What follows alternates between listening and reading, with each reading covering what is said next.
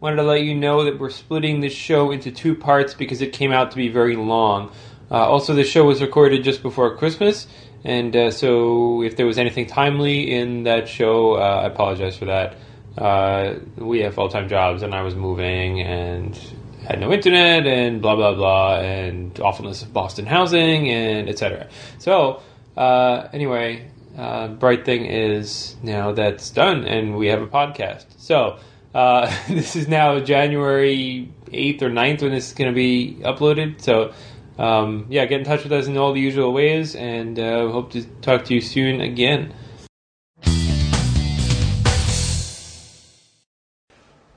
Welcome to Transit Matters, episode 7. We are here recording. Today's show is going to be a little recap of a bunch of news, and we're going to talk about the latest event that we went to, all 3 of us. It was the Livable Streets Alliance hosting their annual Street Talk 10-in-1. There were 10 speakers there, and they each had about 10 minutes to speak. And we had there was a bunch of interesting stuff that was heard there, and we had some discussions afterwards, so we're going to go through that. I think we're going to do that first. Anyway, I'm Jeremy Mendelson. I am a transit planner and advocate. And I'm Josh Fairchild. I work in commercial real estate. I'm a huge transit enthusiast. Today our show it's gonna be a little bit different than what we've done in the last few shows. We're gonna do our main topic first, and then go into news after that if we have time. Mark Abunia is not able to join us tonight, unfortunately. But what we're trying to do is put out a show. We're getting closer to our goal of trying to do this every 2 weeks or so. So, for the sake of that, we're trying to get this show in before, the holidays so that we can have another show coming at you the first or second week of January. So look forward to that. And definitely give us feedback on maybe the format of the show tonight and things like that, and let us know that you want Mark back. So cool, yeah, and the place to do that is feedback@transitmatters.info. Or say a website by that domain. Or Twitter at Transit Matters. You can find me at Critical Transit, and Josh, you are... I am at Hatchback31. Thank you. I know that it's in my Twitter feed. Alright, so why don't we get started? We're going to talk about the Street Talk first. Yeah, sounds good. We had a great time at this event. It was in the Central Square Theater, I believe. Yes. The place was packed. They've been growing this every year. And I hope next year it's even, an even bigger venue. They definitely sold out. So 10 talks. It was great. The first we're going to touch on some of these way more in depth than others, but we'll mention each one. And they have this on their YouTube channel, so you can watch the whole thing. But we're just going to give you a taste of it and give you some of our analysis of what we thought of some of the talks, some of the speakers. First up was Alice Brown from Go Boston 2030. And they're they've got this campaign, they're calling it an Imagine campaign, and by talking about 2030, they're wanting to have a transformative transportation plan. So they're really wanting people to help create a vision for what transportation will be in Boston by the year 2030.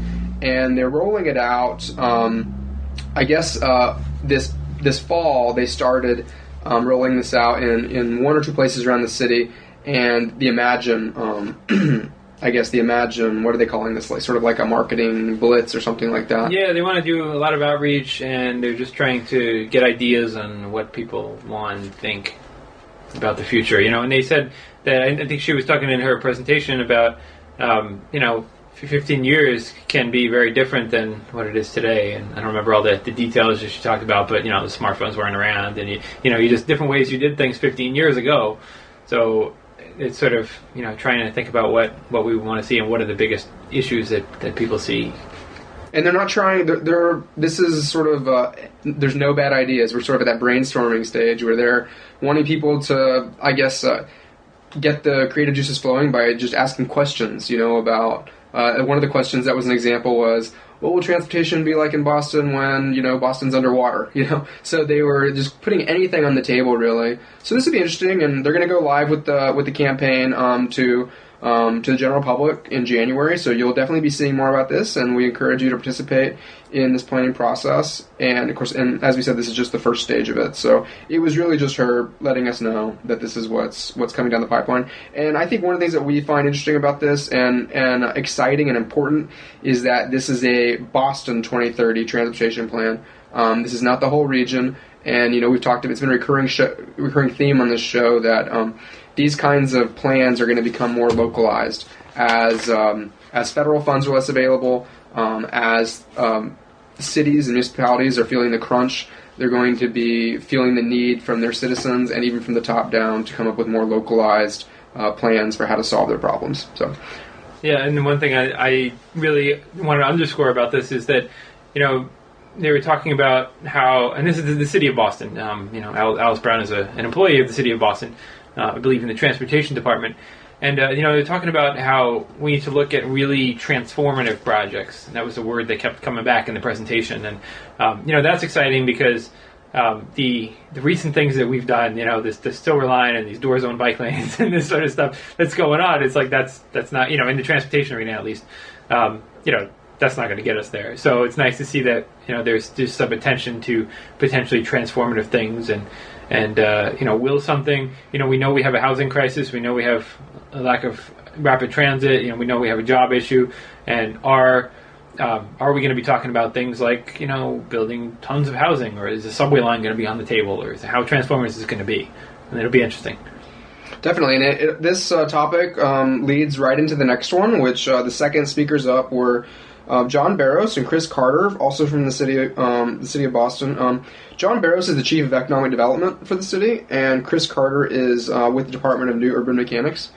And they said real briefly that he was he's worked in Boston Bikes for quite a while. I don't know if that's a part of New Urban Mechanics or he's just doing something different, but he was kind of for a brief time when Nicole Friedman was not in Boston Bikes, not the Boston Bikes director. I think he was kind of running it, but not officially. So that's kind of where his background is. And they were basically just sharing with us. They had taken a trip to the Netherlands this past. I don't know if it was the fall or if it was in the summer, and they went there for a week or two, and they had a lot of great video and photos that they shared with us. And they didn't really have. This wasn't a talk where they were rolling out any concrete plans or anything. They were just sharing with us that they're working in the city. They're working for the city under the mayor, and the mayor asked them to go on this trip, and they were really excited about what they saw, and they were really excited about doing these things in Boston. And one of the things they talked about was how 10 years ago, it's like there was barely a mile of bike lane in the city, and now they're wanting to see how we can be, taking on and transforming our bike infrastructure to being more like what we're seeing in the Netherlands.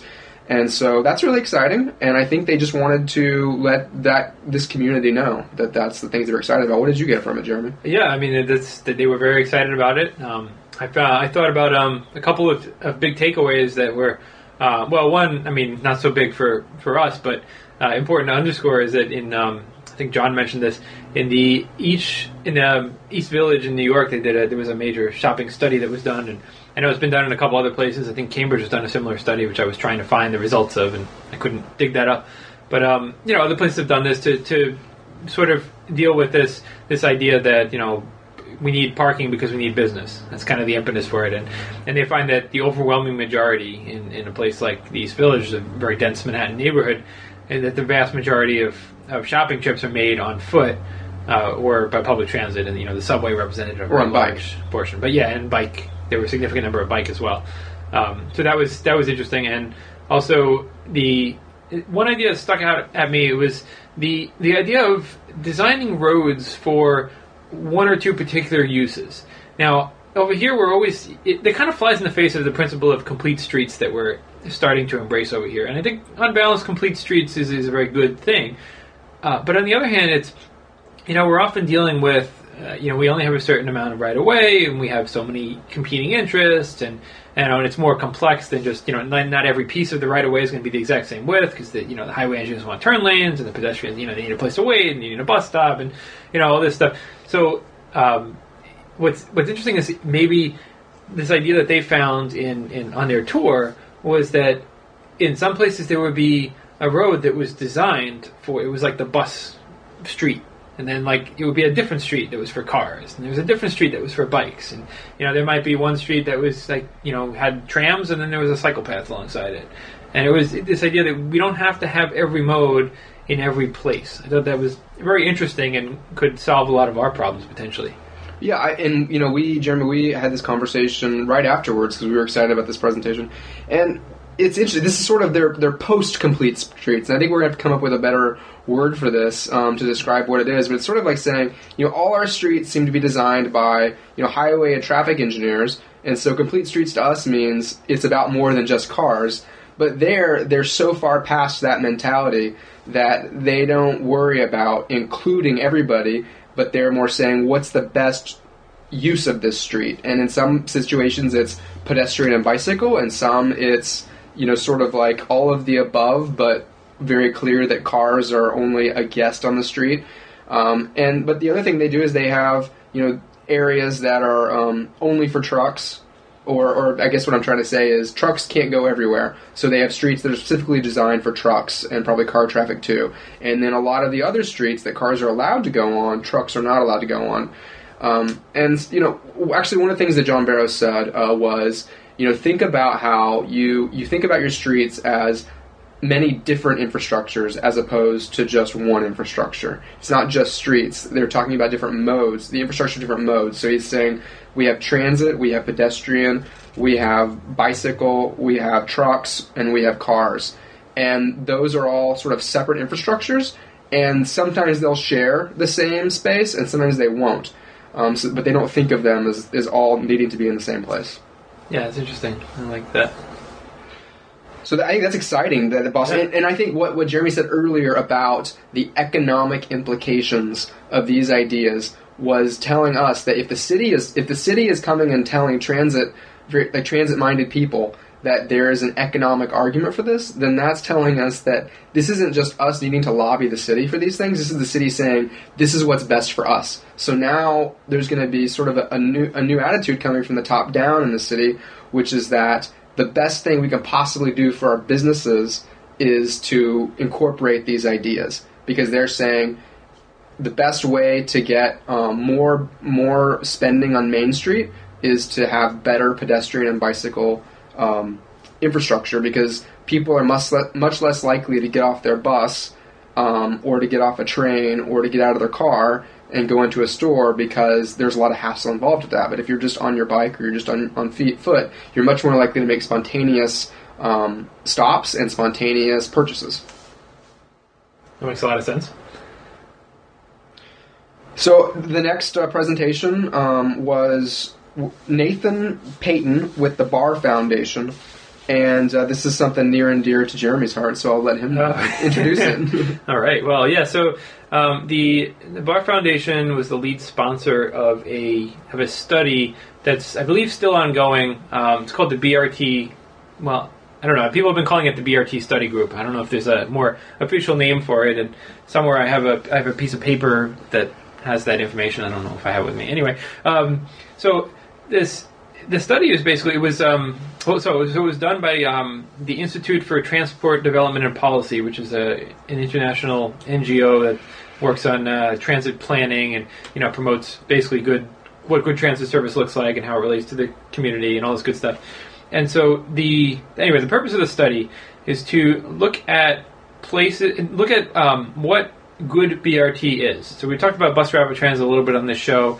And people who are familiar with this will know that basically the way to think about BRT is think about the best possible thing that you can have, best possible transit service that you can have. This is with a bus. It's sort of like, think of like if what we know of the Red Line was buses, right? So buses can be a lot more than what we've allowed them to be in our cities. And what this study was doing is saying there's a lot of places where we need serious transit investment in our city, and could BRT play a role here? And they were very set on, they don't want to mess around with a few signal tweaks here and there, and these painted bus lanes that we have on Washington Street that with cars parking anyway. And This is what they've been calling gold standard. This is median busways with concrete, with high level boarding at the stations and off-board fare payment, and big stations with the shelters, and what you see in Transmilenio in Bogota and Mexico City and Curitiba and various cities in China have this. The best that you can possibly make it.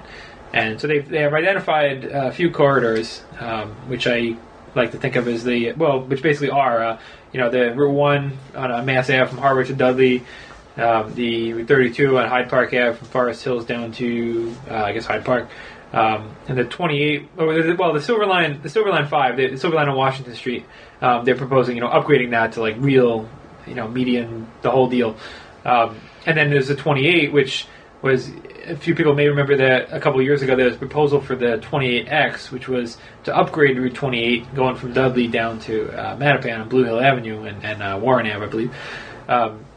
So there was that proposal, and that failed for some silly community reasons for the most part. There was fault on both sides, we'll say that. And then there was another one that they described as Sullivan Square to Longwood. And I don't know exactly what corridor that's going to be. I don't know if they're envisioning kind of like an urban ring, like CT2 kind of deal, or if they're just thinking something to the core. I couldn't quite figure that out super quickly. But anyway, these are the 5 corridors that they've identified as places where it's possible to have this gold standard BRT. Now, I sort of take a little bit of issue with that for the same reason that I take issue with, the idea of where is it possible to have bike lanes? Where is it feasible to have a sidewalk? Where is it feasible to have anything, right? It's that what is guiding that decision? Are we saying, like, are we only looking at streets where there is, a minimum right of way of 20 feet, and say, okay, well, nobody else can use the street, it's only a bus? Or are we only looking at places where car traffic wouldn't be affected? Or how is this being often it's the latter, and so that's why I'm a little pessimistic there. But we'll see what so that's what they proposed. And then I guess one more comment I will make. They said that the big argument that they give for this is time savings. And time savings are important in the context of, that it can take a lot less time. If you shorten the 28 trip, by like 10, 20%, for example, that makes a huge difference in people's lives, and it's easier to make connections. But the other thing is that, what you can do with those time savings. You can reinvest in more service. And it's about more than just time savings too. It's about convenience, about ease of transfers. It's about protection from the weather. It's about the whole gamut. And at the end of the line is what encompasses all of this is sort of respect, and some would say dignity. It's like you're important. You're making a good choice to get around the city, and we want to encourage this. And that's what. That's one of the good reasons to have good quality transit. Yeah, and I think this is one of the places where, we're seeing with the first 2 talks that we talked about coming from the city of Boston, and then this one also involves several routes that are wholly within the city limits. So as we're beginning to put all these things together, maybe we're going to see that we've got a group of people working at City Hall that really want to put, some political capital on the line and make a few of these things happen. We hope so. But, as the listener is thinking about these things, we're not going to spend too much time talking about the gold standard or these proposals tonight, because one of the things that Mark and Jeremy are passionate about is having a show coming up probably in January that's going to be pretty much a whole show dedicated to BRT.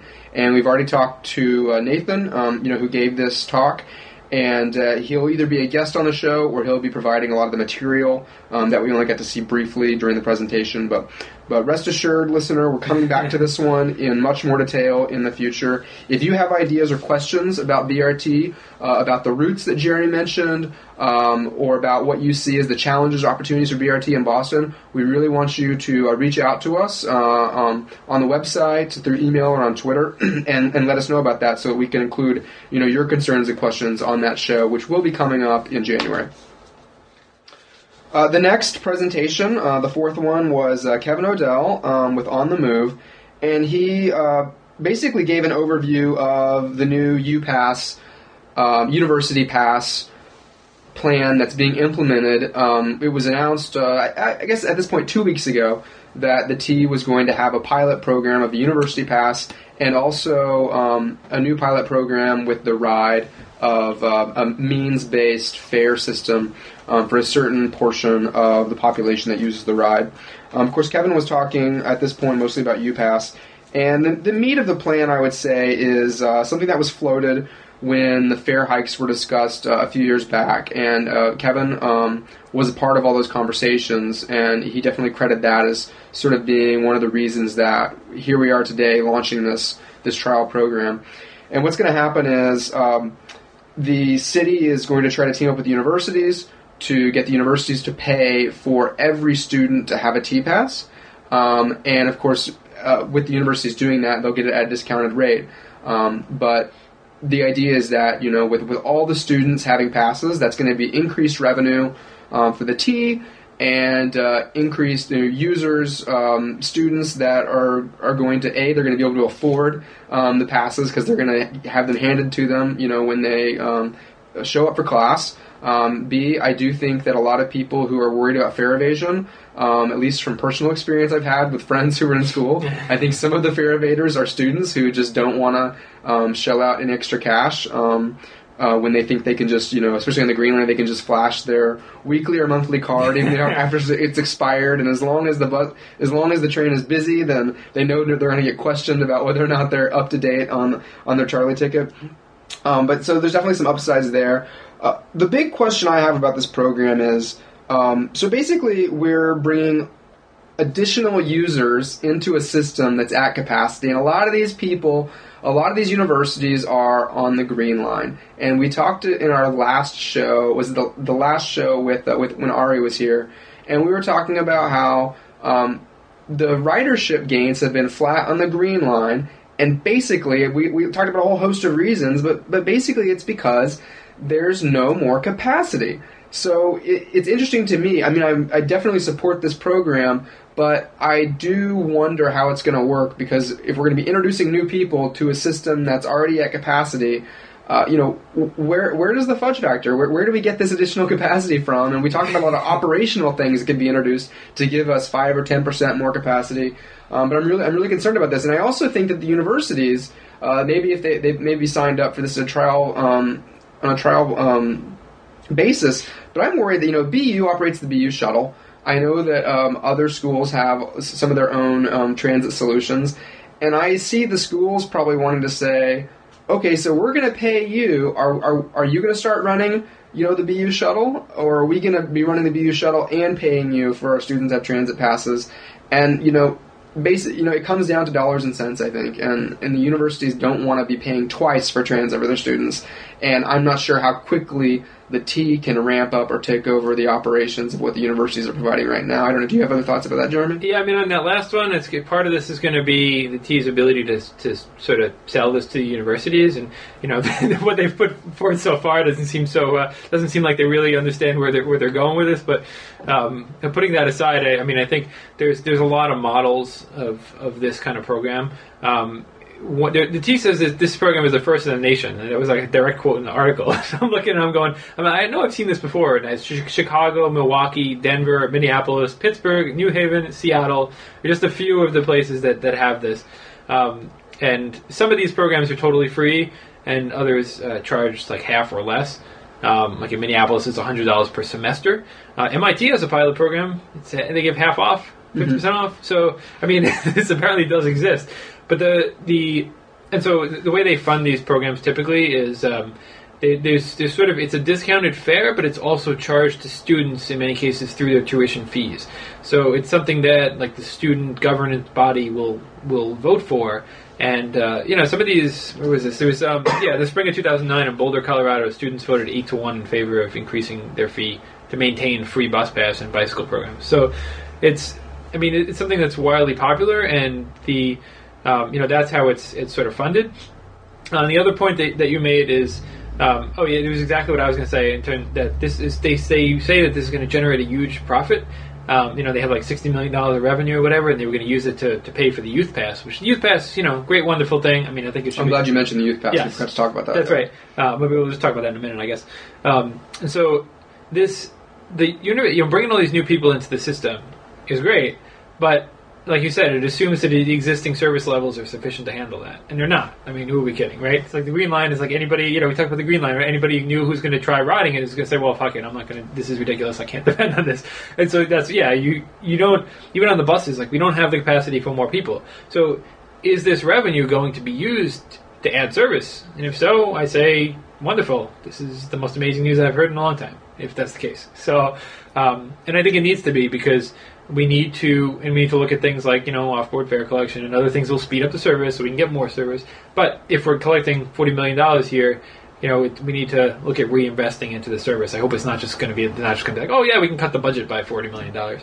Well, and one thing we also talk about repeatedly on the show is the ability of certain groups to get sweeter deals with the MBTA or with trans agencies in general, and a lot of times it tends to be a company when they're putting in a new corporate headquarters and they say we want to stop here, and there's good and bad things about that being able to happen. I think we talk about how the bad side is that it's not necessarily that it's bad that they're able to do that, but it's there's a lot of other people that don't have that power that also need a stop. But I think that it'll be interesting to see what comes from this because these universities will gain a little extra negotiating ability with the T to say, we want some very specific service improvements, things that probably everybody wants to see, and maybe they'll be able to push for that, especially since a lot of these universities are on the Green Line. And one of the things you said just now, I was thinking back to when I was in college and I was in student government. And there would be proposed fee increases, and usually it was on a credit hour basis, I remember. And it was always a huge deal. And so that'll be interesting to see with, these like 65 or whatever it is, universities that are in the Boston area, how these votes are going to come out at campus level, how they're going to deal with this. Because, students in a lot of schools, and I'm not familiar with all the cases here, but in a lot of schools, students do have a little bit of a say on what kind of fees get passed through to them in their tuition. But I do think, it is a chicken or egg kind of thing. Do you add more riders before you improve service? Do you get the revenue before you spend it? Because revenue is an issue here. So I guess it's going to be a good thing, I think, either way, because it's going to introduce these students. They're basically not going to see this as a cost they pay. So they're sort of going to be captive riders in the sense that we say, well, there's no capacity. Okay, there is capacity. You might have to wait for a few trains where they can get on, or they're going to have to put up with what some of us, when we're riding, feel like are subhuman conditions sometimes when we're on some of these trains. But they're also probably going to feel like, well, I've got the pass anyway. I didn't have to pay a marginal price for this trip. So they're sort of like, what, I'm not paying, it feels like it's free, so I guess it's okay to wait for a few trains or whatever I have to put up with. So I think they will have a bit of a captive audience that will put up with some things, and then, if we can just keep this going for a while, then we will have time for improvements. Cool, yeah, and so the other aspect of it is the Youth Pass. The gist of this is that the Youth Pass program is being put forward as a way to pay for the Youth Pass. Now, I think it's completely valuable on its own, and it should absolutely be done on its own. But the and the Youth Pass is basically like half. I think it's a half price fare for youth for a monthly. It's $26, which I think is less. Oh, that's less than half. I feel like it was $26. It's more like a third. I think I'm quoting the right number. 26 for a monthly, right? For a month, right? Yep. And so this is something that was advocated for with a lot of effort by a number of youth activists. And, students went and they picketed in the transportation building, and a number of them got arrested, and it was like a whole big deal. This is going back probably 6 months, maybe a year.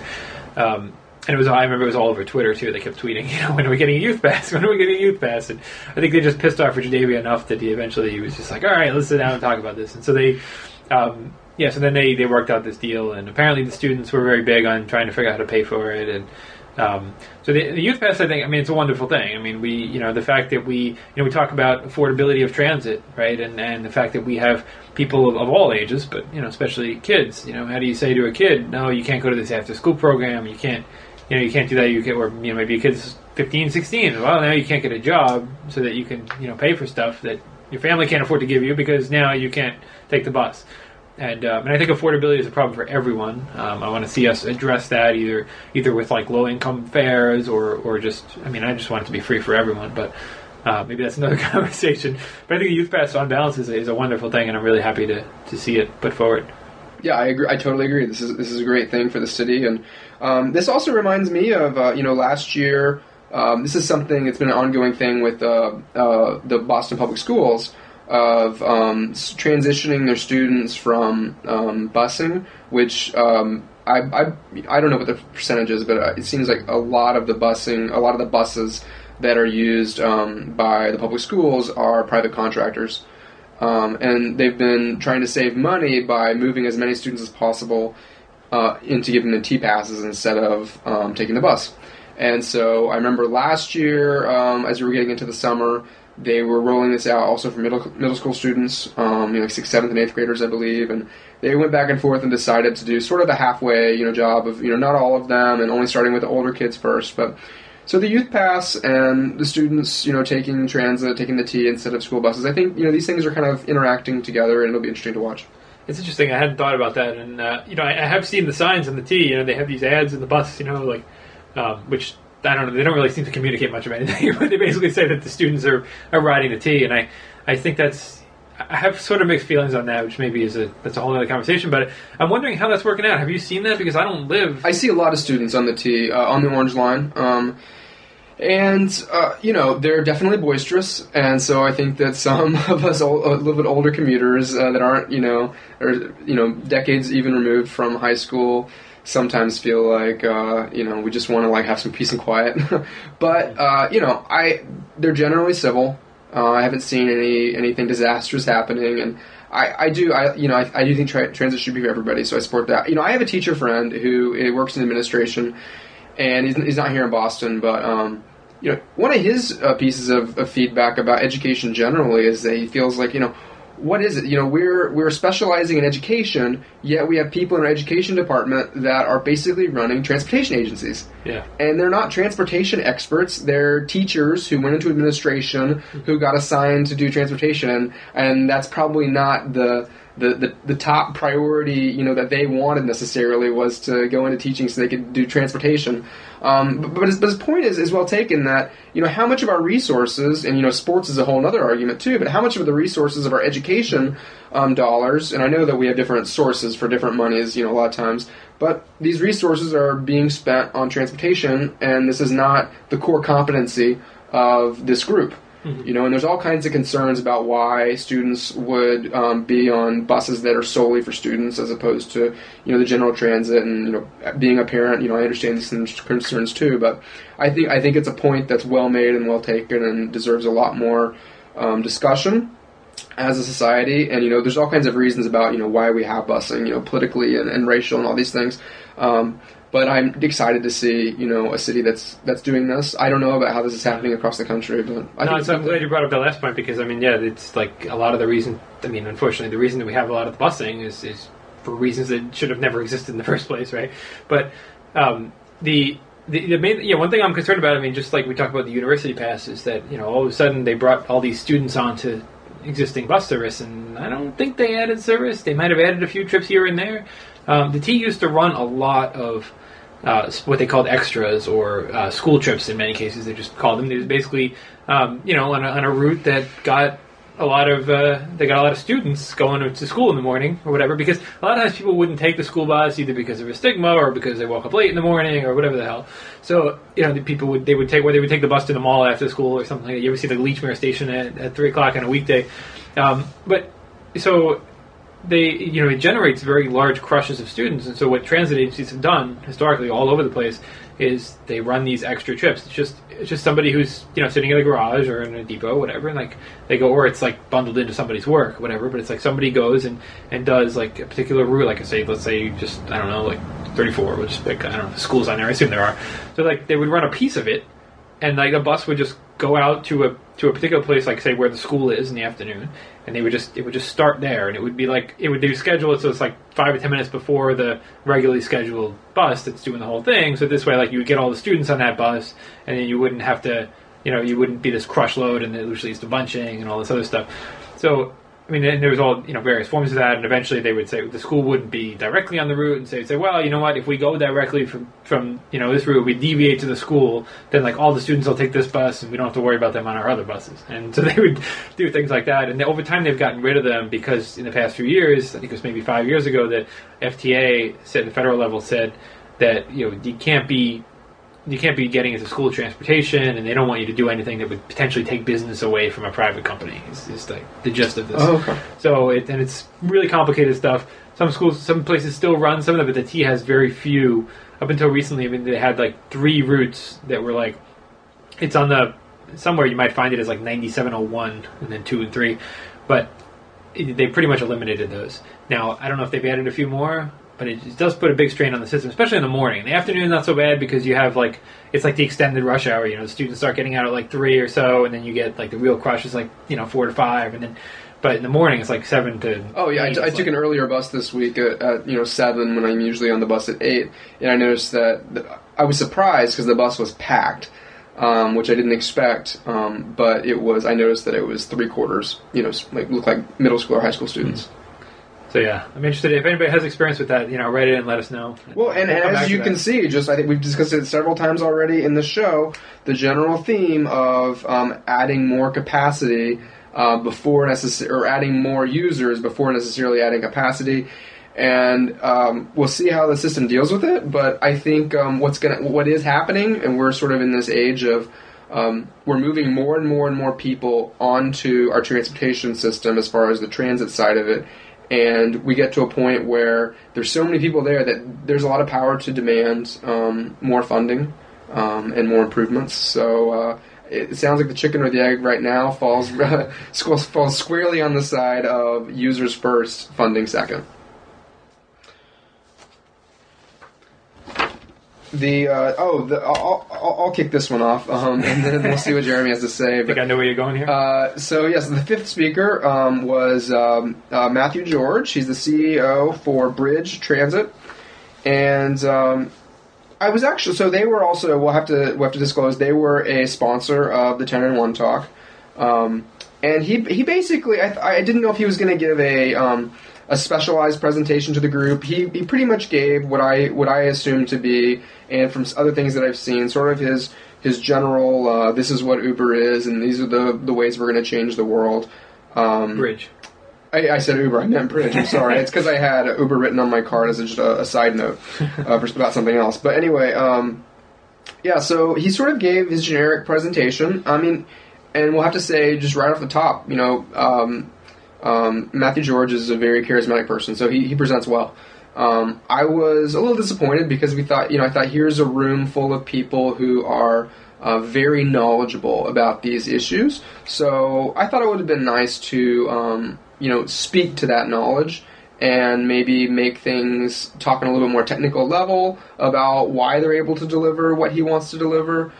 So I thought, Not that I necessarily felt like he was intentionally not like talking down to the audience, but I thought people here in this room know a lot more about the topic, so it would be good to address us on that level as opposed to addressing us on the level that you're taking this conversation to the general public at.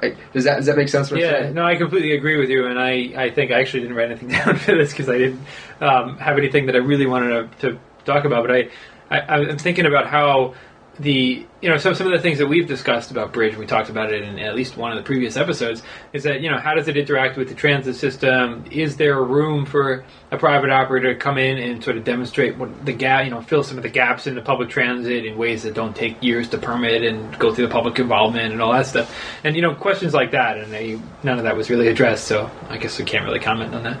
Yeah, and I felt like the general theme was sort of...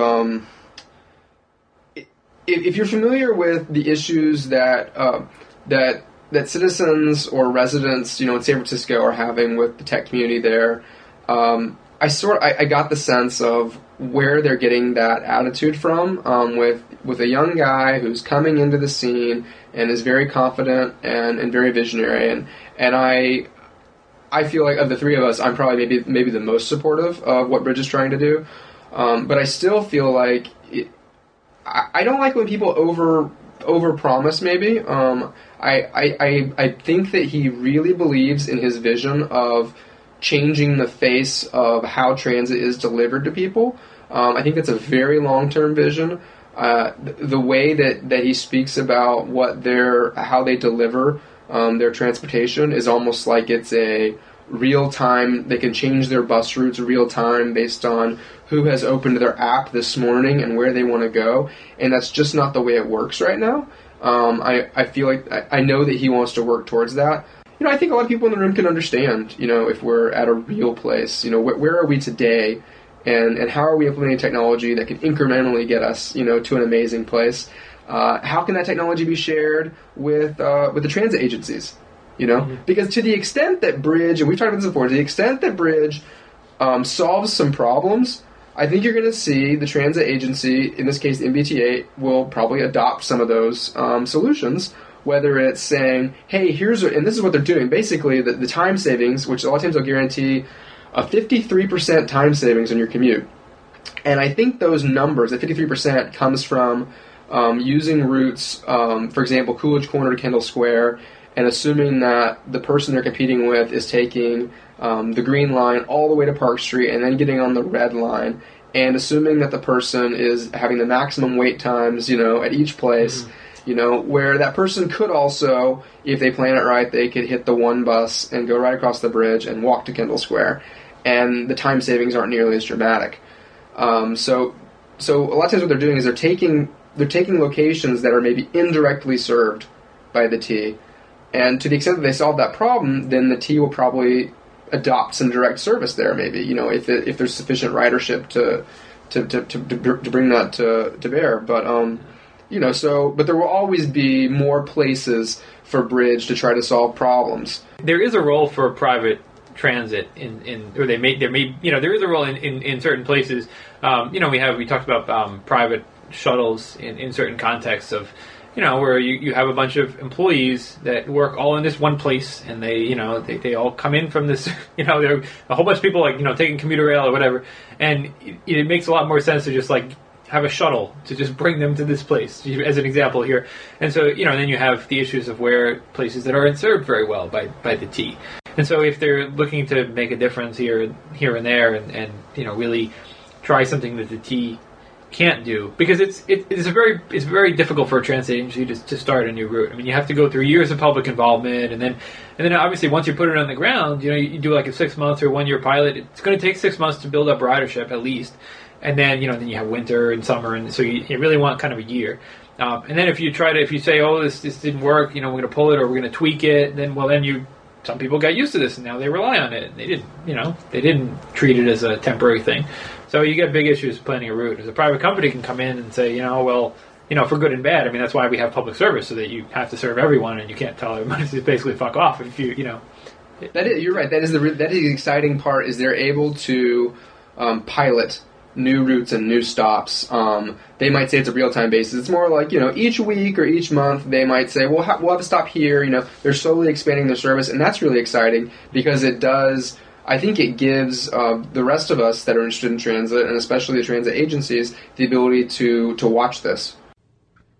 We cut this short because for more discussion on Bridge, you can refer to episode 1. But if there's listeners that have taken Bridge recently or have their thoughts, please share those with us so we can talk more about this. And we definitely encourage the people at Bridge to keep working on this, and we're watching with interest. Which one's next? Alex. Oh yeah, that's why you're pointing to me. Okay, yeah. So I interviewed Alex Epstein on episode 2 of this podcast. And I interviewed him. He talked about his latest research on urban truck and bus safety.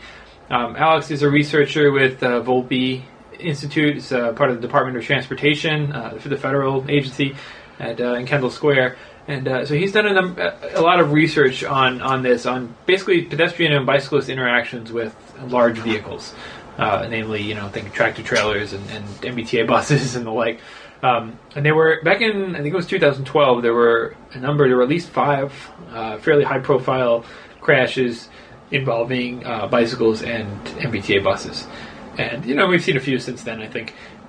so there've been a lot of efforts to sort of address that, and this is one of the realities that we deal with. We want to make our cities more friendly to people biking and walking, but at the same time, you have these large vehicles in there that really aren't designed for that kind of environment. They have big blind spots, and you can put all the mirrors on it, but at the end of the day, is the drivers has all these demands, and they're expected to look at the GPS device and check off things, and and they're pretty high up, and then all these issues. So.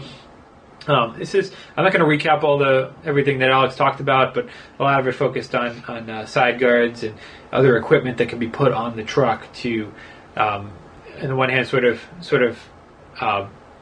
basically to move for the most part with the equipment on the vehicle is kind of a last resort. It's kind of to present the fatality, so that if you're hit by a truck. Say it's like right hooking you or something, that it's going to push you out of the way. Now, the first resort is going to be the truck driver, that you're not getting right hooked. That you're not there in that spot, and the truck driver is not overtaking you like that. And, there's other issues that still need a lot of work. If we see the way some of these trucks drive around the city, some of them are kind of terrifying. There was a Hubway rider that was injured in a crash with a garbage truck in Columbus and Mass Ave in the South End maybe a year ago, and that it is believed that because there was a side guard in the truck that person survived. So this is just a quick summary, and some of these things, and particularly side guards and mirrors and other things, have been adopted by or are being adopted by Boston and Cambridge and some large companies. Save That Stuff was one that was mentioned, this recycling company. And there are others. So in this, I think New York City, there's been some big progress in New York City. Some bus transit agencies have adopted them, though the MBTA has not. And I think when I spoke to Alex, I don't think he was sure of the reasons why the MBTA was not, although he believed they had tested it. So I don't have an update on that. But there is progress being made on this, and it's important stuff. And I urge you to follow his research. And basically, he was giving an update because he had given a talk on the same topic 2 years ago, when it was really more on the idea formation stage of here's something that we should do. Right. And he was able to come back now and say we have some success. Not at the federal level, like maybe he had hoped that he would when he started at the federal level, but having cities adopt this, and this comes back to something we talk about again and again here, how local adoption and trying different things out at the cities is, I think, how we're going to see a lot of changes happen in transportation, transit, and safety moving forward. So that's exciting that some big transit agencies, not transit agencies, but some large cities are adopting this with a lot of the trucks that they have on the streets. And a couple of transit agencies. Chicago and Washington, D.C. were among them, I believe. Exactly. Right. Okay. Yeah. Right. So stay tuned on something like this. Do you want to talk about Kate a little bit? Yes, Department of Play. Yes, this was very exciting. I enjoyed this, and I knew I was going to be. I knew I was excited about it going into it. Maybe so. I sort of had high hopes, and I'm not sure if I quite met those hopes. But yeah. So and she had a couple of. So I'm looking through my notes here, and so Kate is she is a student. Where she's an artist, right? She's a student, I believe. I don't know where she is now. Well, she was. I might be totally wrong on this. Now I'm embarrassed. All right. Well, so anyway, so she was giving a talk. This was a talk by Kate Balug. I apologize if I'm mispronouncing the name. Balug. And so if you look her up, she has her proposal for the Department of Play, which is basically a way for cities to sort of rethink, reimagine the public spaces.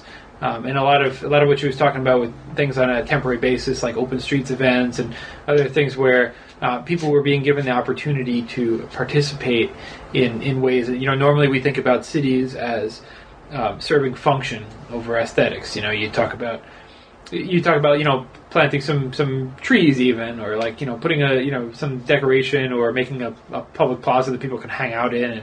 And the first pushback is well, we need that space for people moving. These streets are for moving. Typically people say moving cars, but also moving people.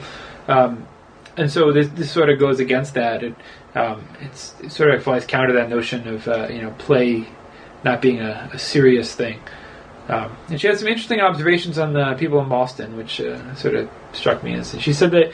Do you remember where she was from?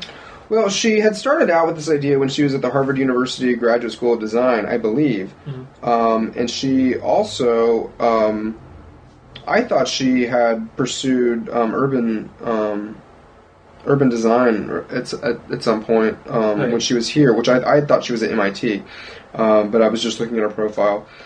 At any rate, building what you said, one of her main points was that a lot of times the aesthetics of our public spaces are sort of the afterthought. It's sort of like, okay, now that we've planned, the street and the sidewalk and everything else, now we'll put some planters here and there, and maybe we'll commission a piece of art. But she was saying, why don't we have a department of play that thinks about this on a full-time basis and in a comprehensive way, and not just at the end of a project, but also at the beginning of a project. And how can we have lots of pop-up sort of art installations or interactive ways of having people play together, and it really helps people perceive and live the city in a different way. It was pretty neat, and it was also neat because she was incorporating it into transportation.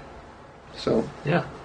Cool. And I was going to try to follow up with her. I didn't get to that yet, but I want to learn more about this and sharing more about different ways of thinking about our spaces.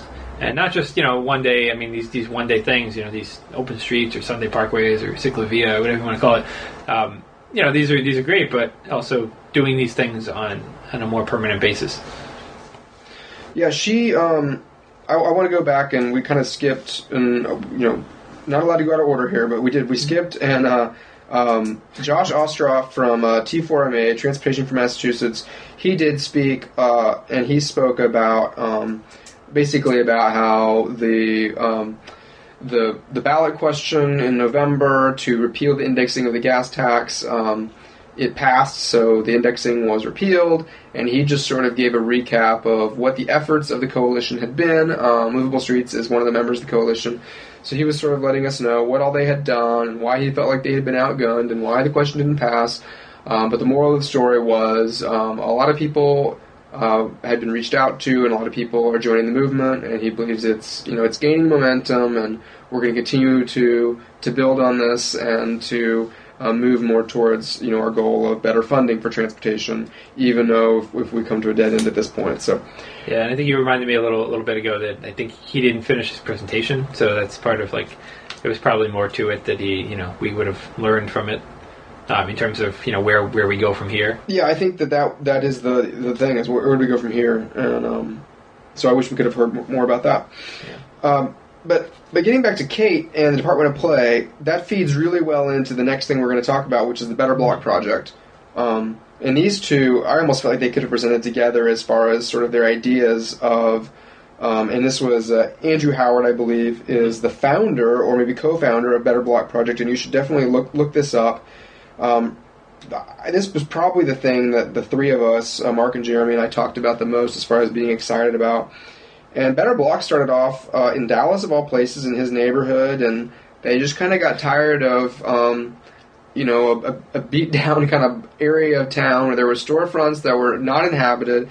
It was a one-way, four-lane street, and there just was really nothing there and no reason for everybody to stop. And they just got some friends together and said, hey, this weekend, let's just roll out, what we would love to see this place look like. They're painting bike lanes and pedestrian crossings and art installations, and they invited people to come set up coffee shops and pet stores and just all kinds of things that were just really cool. And what his point was, not only do people really enjoy doing this, but it's sort of a way of them to right now see what's possible. Whereas a lot of times we get into this mindset where we think, well, somebody at City Hall has to appoint a blue ribbon commission to study what the master plan could be and plan for this and put out an RFP or seek a developer, and we all have to have years of input. And he's saying, no, let's just do it this weekend, And the cool thing is that sometimes these projects, people like it so much that they just decide to just make it happen and just not necessarily leave it the way it is, but to actually bring this to fruition much quicker than it ever possibly could have, if they hadn't been able to see it, and live it for a weekend. Yeah, a big part of what he talked about is the frustration on one hand is working with the established channels. It's very difficult to sort of work with the city and try to imagine your neighborhood, like you want to see that this is like speeding traffic and stuff, and you want to see it transformed, and you want to see more space to walk around and sidewalk cafes. Just imagine going up to try reaching out to the city in the conventional ways that you're supposed to be permitted to do that, and you're not really going to get very far. and if you do get a bunch of people together and you advocate, it's still going to take years. And on the other hand, people, he talked about the futility of trying to convince people of your vision, right? So people give you all kinds of arguments, or you'll get the people that don't want to give up the parking for one thing, or they just don't really see it. They can't really relate to it.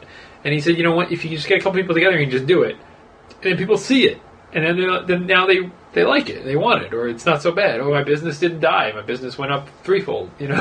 Well, and you're always going to have people saying, well, here's the problem with your plan. And of course there's going to be problems with any plan. But, it's more fun and things happen more quickly if you go ahead and just do it and then find out what the problems are. And then you can make some changes.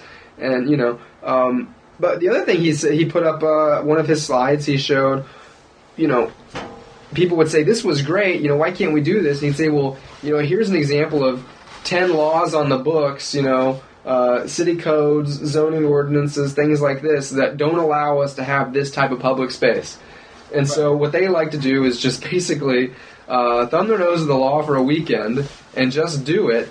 And then you get the city and the powers that be saying, wow, that was really cool. Why can't we do it? And he'll say, well, because here's all these laws on your books that don't let us do this.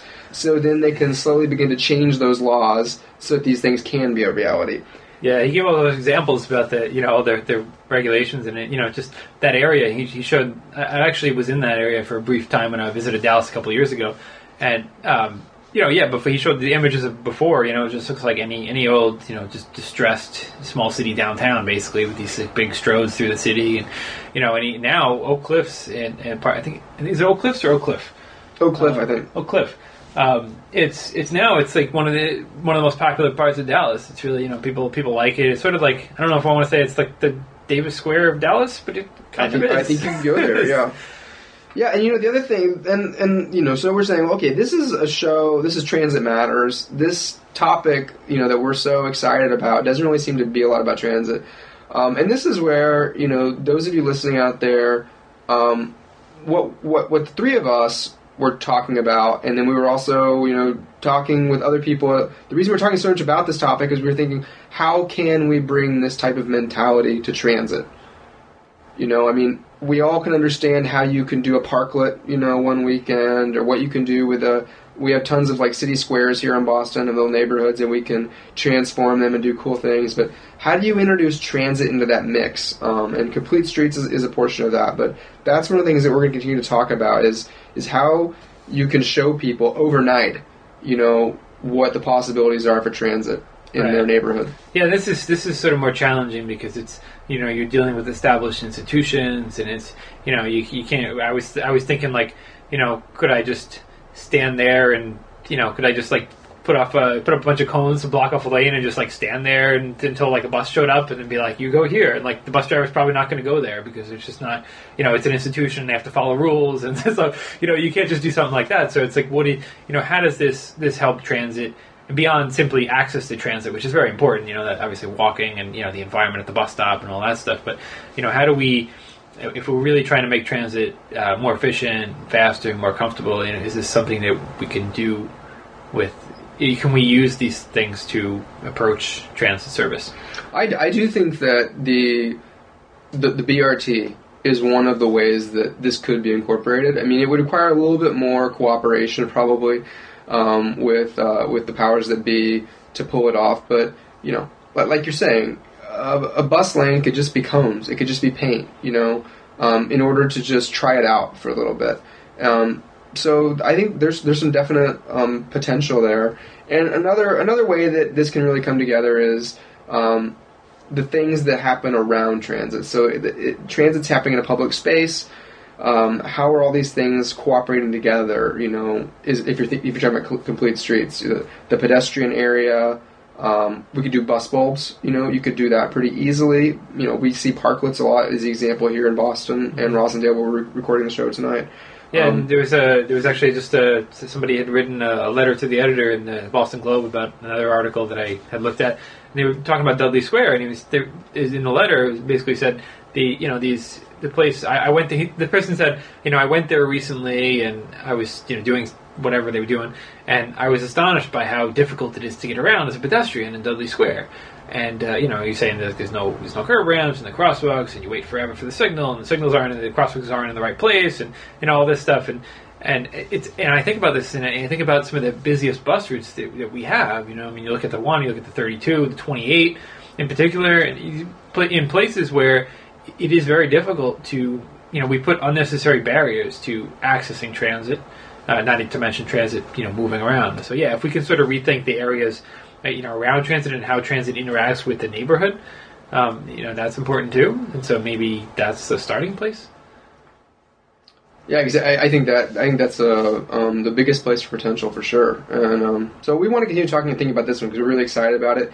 And even if we're not able to find really cool ways to incorporate this into transit, it's definitely a part of the whole Complete Streets idea. And how you can transform public spaces. So you should look up Better Block. I did talk to him. A lot of cities are having Better Block chapters, if you will, pop up. And I asked Andrew if what his plans were for expanding this, creating chapters in different cities, and he basically said that his time is 100% consumed with the work that he's doing. And he kind of, at this point, gets hired as a consultant in different cities where people want him to do one of these projects for them because I think it's so cool. And it kind of is a supplement to their master planning. But he said that he never trademarked or registered the name Better Block or any of his graphics or anything like that. So he's very encouraging of other groups just kind of doing this organically on their own. So if there's somebody here in Boston that sees this and wants to make this happen, it sounds like you've got his blessing, and go to the website and learn more about it. Yeah, and we don't encourage you to break any laws. It might be better to ask for forgiveness and permission, but we are not responsible if you if you get arrested doing any of this stuff. You're probably not going to get arrested, but you might.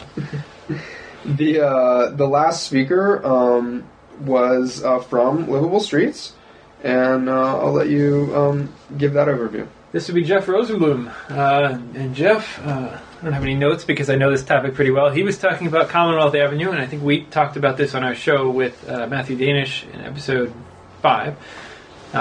This is basically an update on what is happening in the reconstruction of Commonwealth Avenue Phase 2A, which is the area west of the BU Bridge, between the BU Bridge and Packard's Corner.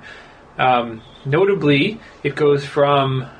I forget the names of the streets, but the project goes from it's the 1 block west of the BU Bridge to 1 block east of Packard's Corner. And they're some people say, well, that's because the BU Bridge still is going to be a separate phase, and it's its own big nightmare because it's a highway overpass and all that. And so the cynic in me sort of says, well, this is so that they can avoid doing big changes because they'll just be like, well, it's got to integrate with what we have over here, and so we can't put big cycle tracks or anything like that.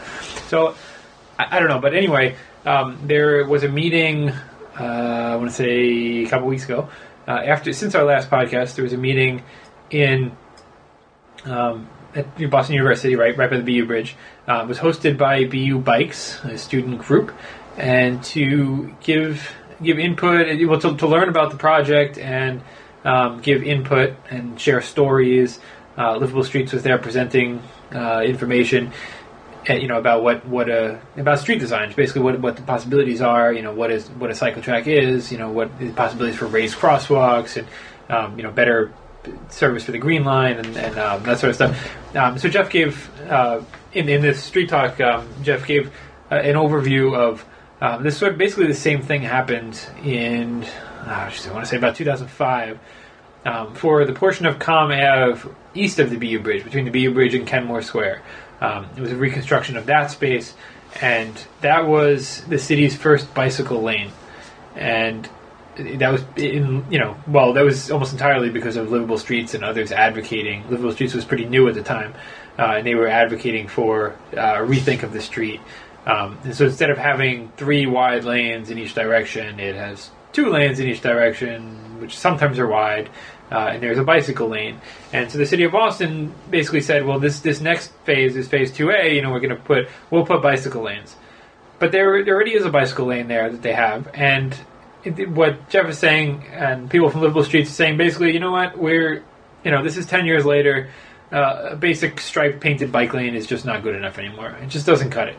We have, this everybody told stories about how cars double parking in them. I was astonished, even though I know what it's like to bike through there, I was astonished simply at how many people in that BU Bikes meeting stood up and said that they had been doored. Some people multiple times.